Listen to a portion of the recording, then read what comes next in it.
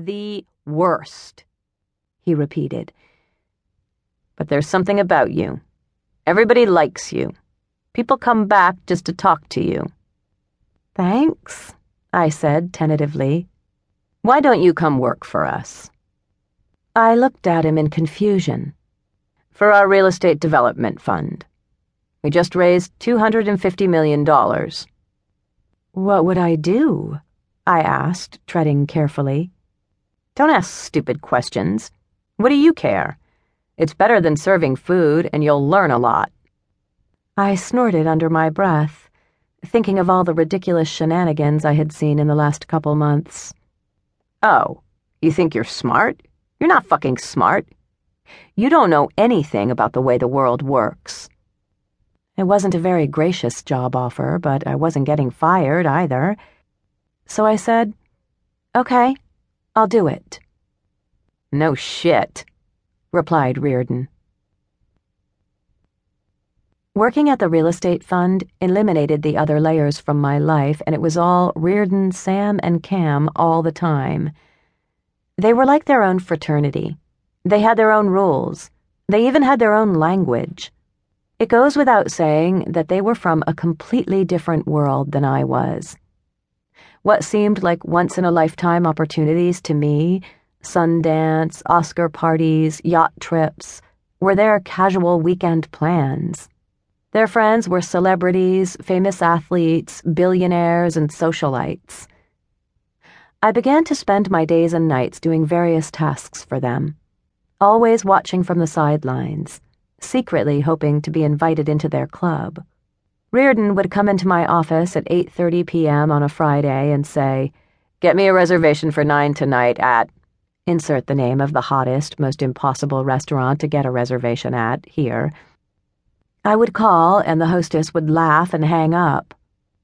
"They're fully booked," I would tell him.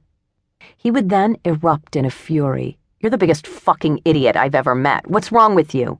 How do you expect to get anywhere in life if you can't even get a reservation at some stupid fucking restaurant?" He made me so nervous that I would start garbling my words or tugging on my hair. "Speak! Speak! Don't touch your face! Don't fumble around!" he would demand. That was the scenario for my early learning curve. Every day felt like I was on the front lines of battle. One morning he called at 5:30, waking me up. "Need you in the office, now," he ordered. "Pick up bagels." He hung up. Reardon never said hello or goodbye. He was a straight-to-the-point kind of guy. I groaned and dragged myself into the shower. I barely had time to dry off before I received a follow-up text message. "Where the fuck are you?" I drove as fast as I could to the office, hoping to pass a bagel shop. The only thing I saw was the Pink Dot grocery. I ran in and grabbed some bagels and cream cheese. My hair was wet and my eyes were barely open, but I made it to the office with breakfast in record time. "Where are my bagels?" said Reardon in lieu of good morning. I placed the bag on his desk. He ripped open the bag. Reardon never just opened things, he annihilated everything in his path. "What the fuck is this?" he yelled. I jumped.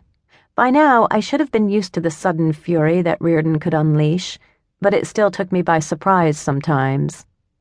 "Are these from Pink Dot?" Apparently, Pink Dot was a low-rent, late-night kind of grocery store. "You might as well have stopped at a fucking homeless shelter," he screamed. "I do not eat fucking bagels from fucking Pink Dot. These are fucking poor people bagels." He hurled the bag at me. I ducked just in time. "Where would you like me to get your bagels in the future?" I asked in a deliberately calm voice, hoping my adult-like tone would allow him to see he was behaving like a temperamental 2-year-old. "Go get the car," he barked. I chauffeured him to Greenblatt's to pick up bagels for real players. He had me drop him off at his meeting. "Wait here," he said. "For how long?" I asked.